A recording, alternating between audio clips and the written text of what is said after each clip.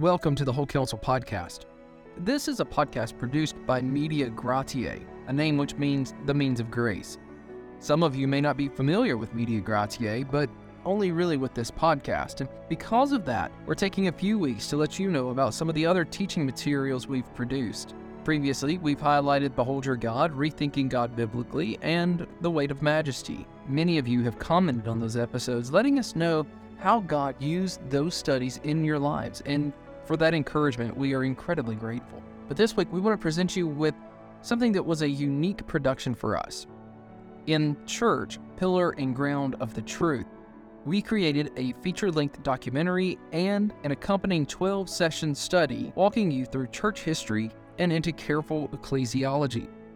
If after watching the first session of the study, you'd like more information, you can click the link in the description below. There, you'll also get 15% off the study if you choose to purchase it. We pray that the first session of the church study is a blessing to you. We must start our study on the doctrine of the church by asking this question: what is the church? What makes the church what it is? Well, historically, the church has been defined by its marks. And what we mean by the word marks is attributes. In particular, what are the essential attributes that are necessary for the church to exist? By 381, in the Council of Constantinople, the Nicene Creed was expanded to include this phrase: we believe in the one holy Catholic Apostolic Church. And this phrase became known as the four marks of the church. And these four marks include: 1, the church is one; 2, the church is holy; 3, the church is Catholic; and 4, the church is apostolic.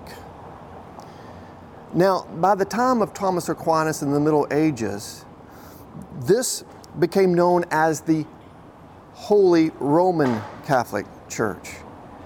That only the Roman Catholic Church was the church that Christ established.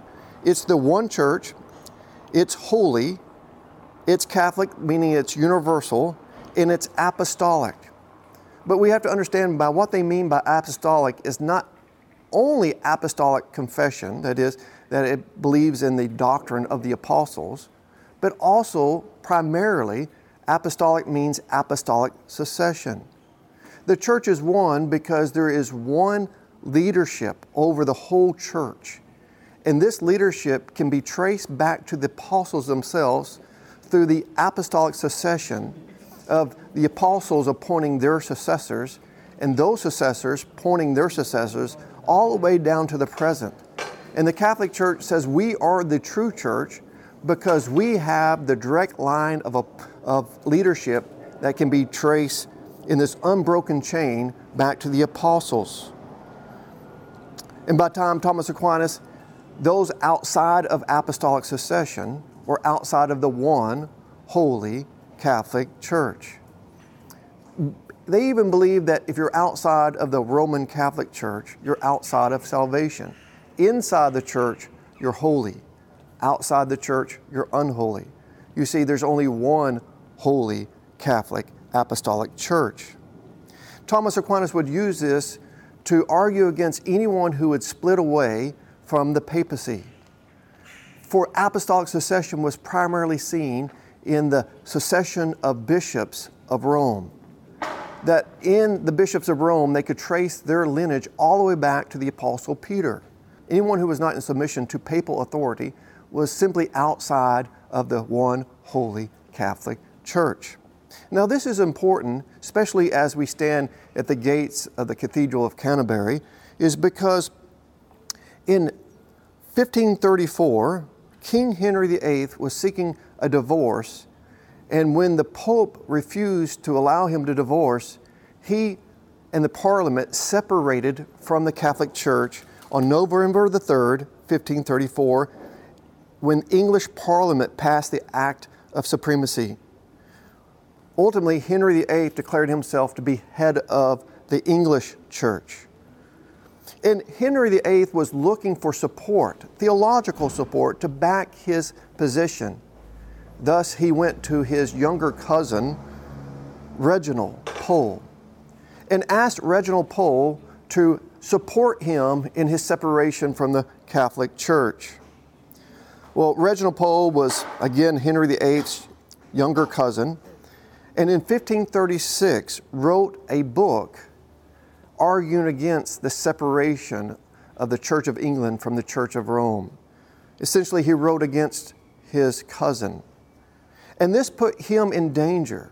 Reginald Pole had to flee to Italy, and he was always concerned about assassination. In fact, many of his families, his nephew, his mother, were executed in retaliation by Henry VIII in 1541. Reginald Pole was one of the leading minds behind the Council of Trent. In fact, he was even elected to the papacy but turned it down.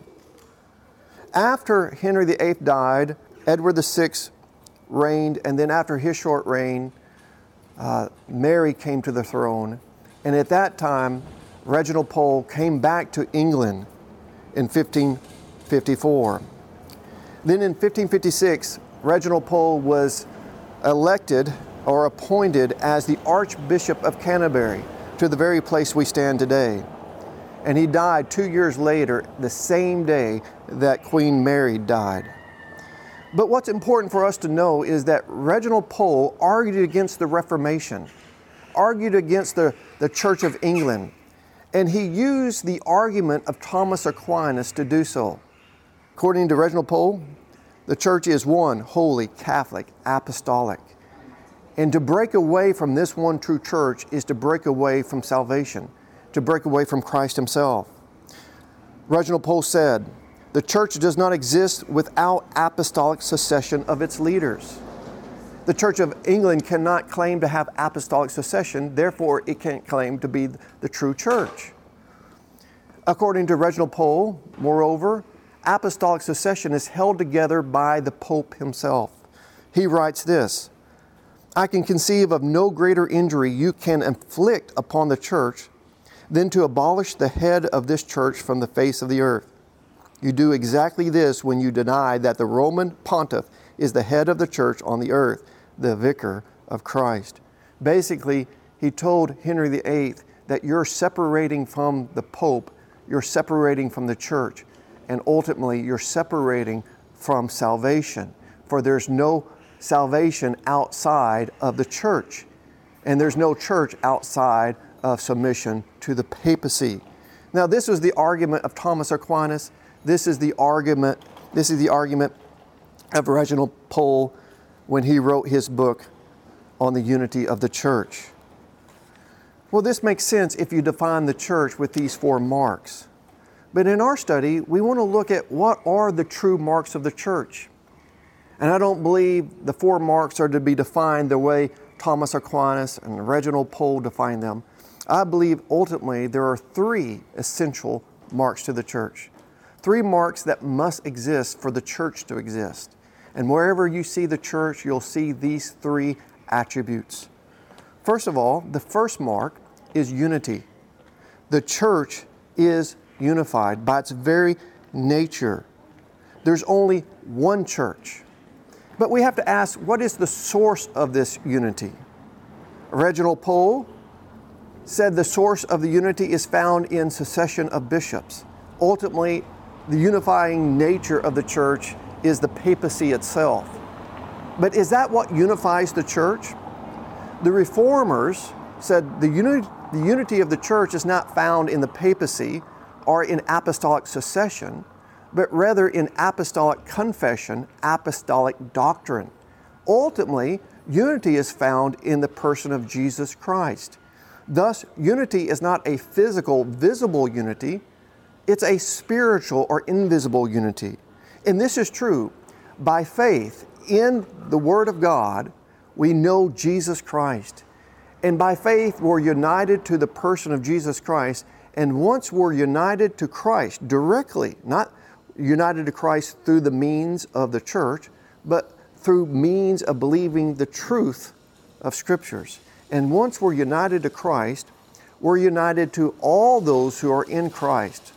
Now, this union with Christ and with the body of Christ is not a physical, tangible union, but it's a spiritual or invisible union. You see, Jesus Christ is the one who unifies His body. There's only one church because there's only one head, Jesus Christ. But this is not only a invisible unity, this unity spreads to all believers.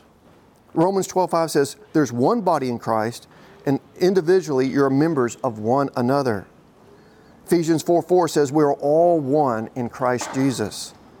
Thus, James Betterman says, the primary and normal idea of the church, as set forth in the Scriptures, is unquestionably that the body of men spiritually united to Christ, and in consequence of that union, are united with each other. This is why R.C. Sproul says, one of the most precious realities of the Christian faith is the unity that binds the hearts and souls of every Christian, not only with Christ, but with each other. But this unity is not just an invisible or universal unity that binds all individual Christians together in Jesus Christ. It also binds all local churches together. Every true church is united to Jesus Christ, its head. And this brings a universal unity among all believers and all true churches.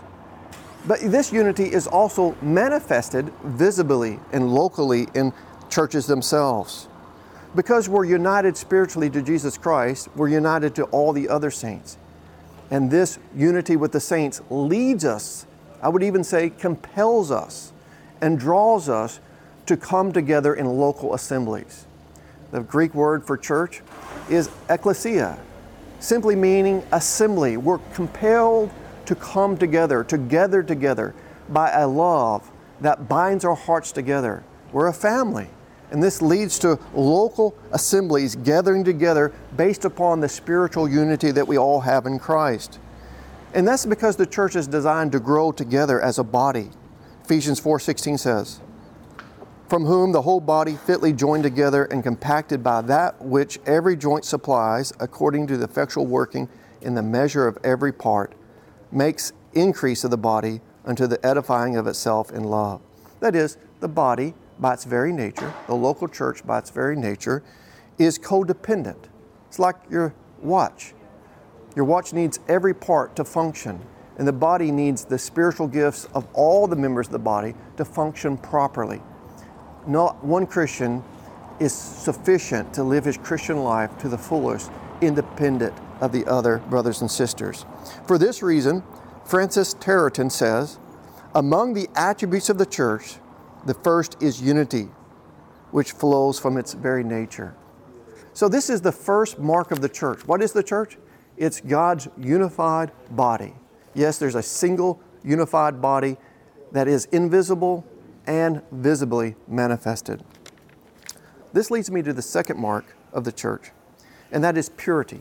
Not only the church is unity, it's purity. The church is holy by its very nature.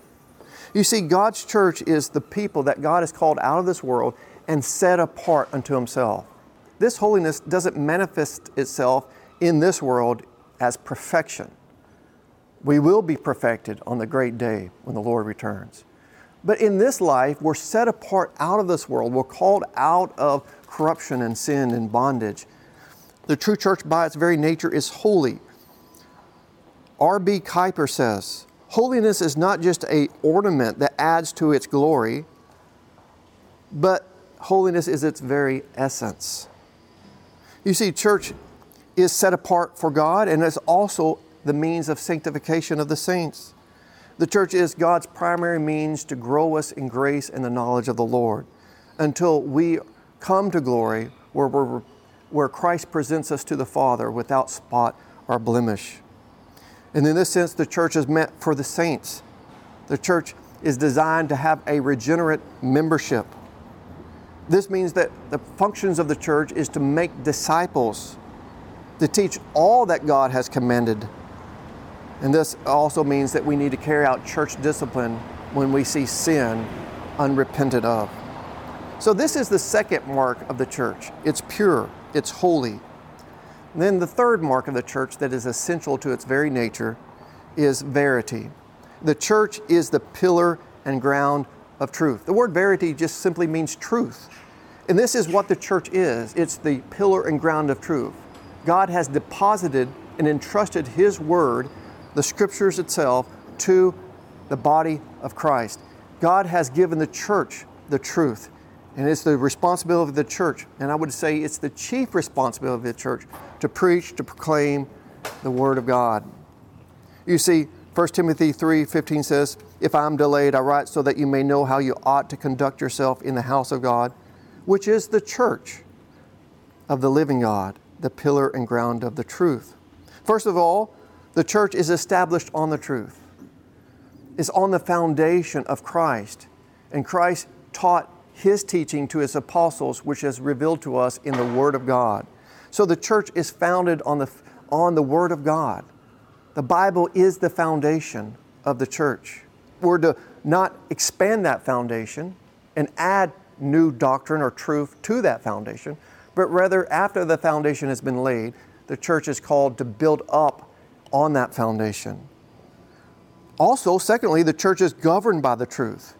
The Word of God is what tells the church how to function and how to conduct itself. Thirdly, the church is sanctified by the truth. The church is constantly growing in the knowledge of the Lord by the Word of God. Fourthly, the church is called to be the stewards of the truth. God has given the church the responsibility to proclaim the whole counsel of God and to guard the truth.